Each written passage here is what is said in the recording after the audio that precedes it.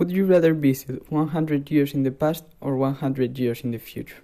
If I had the opportunity, I would visit 100 years in the past because I would take some history books and technological things. Thanks to this, people would trust me and I would be able to understand some historical events that I have studied at school.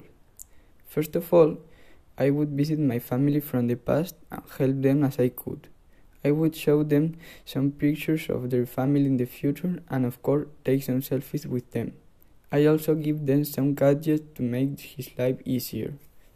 Next, I would try to speak with the king and tell him I am a person from the future, so I can help the country.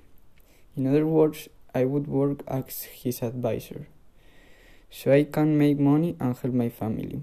Finally, I would search for a treasure that by that time wouldn't be discovered. If I found a very important piece of art, I would become important. On the other hand, the means to travel would be less developed, so I would need a lot of time to go to one place to another.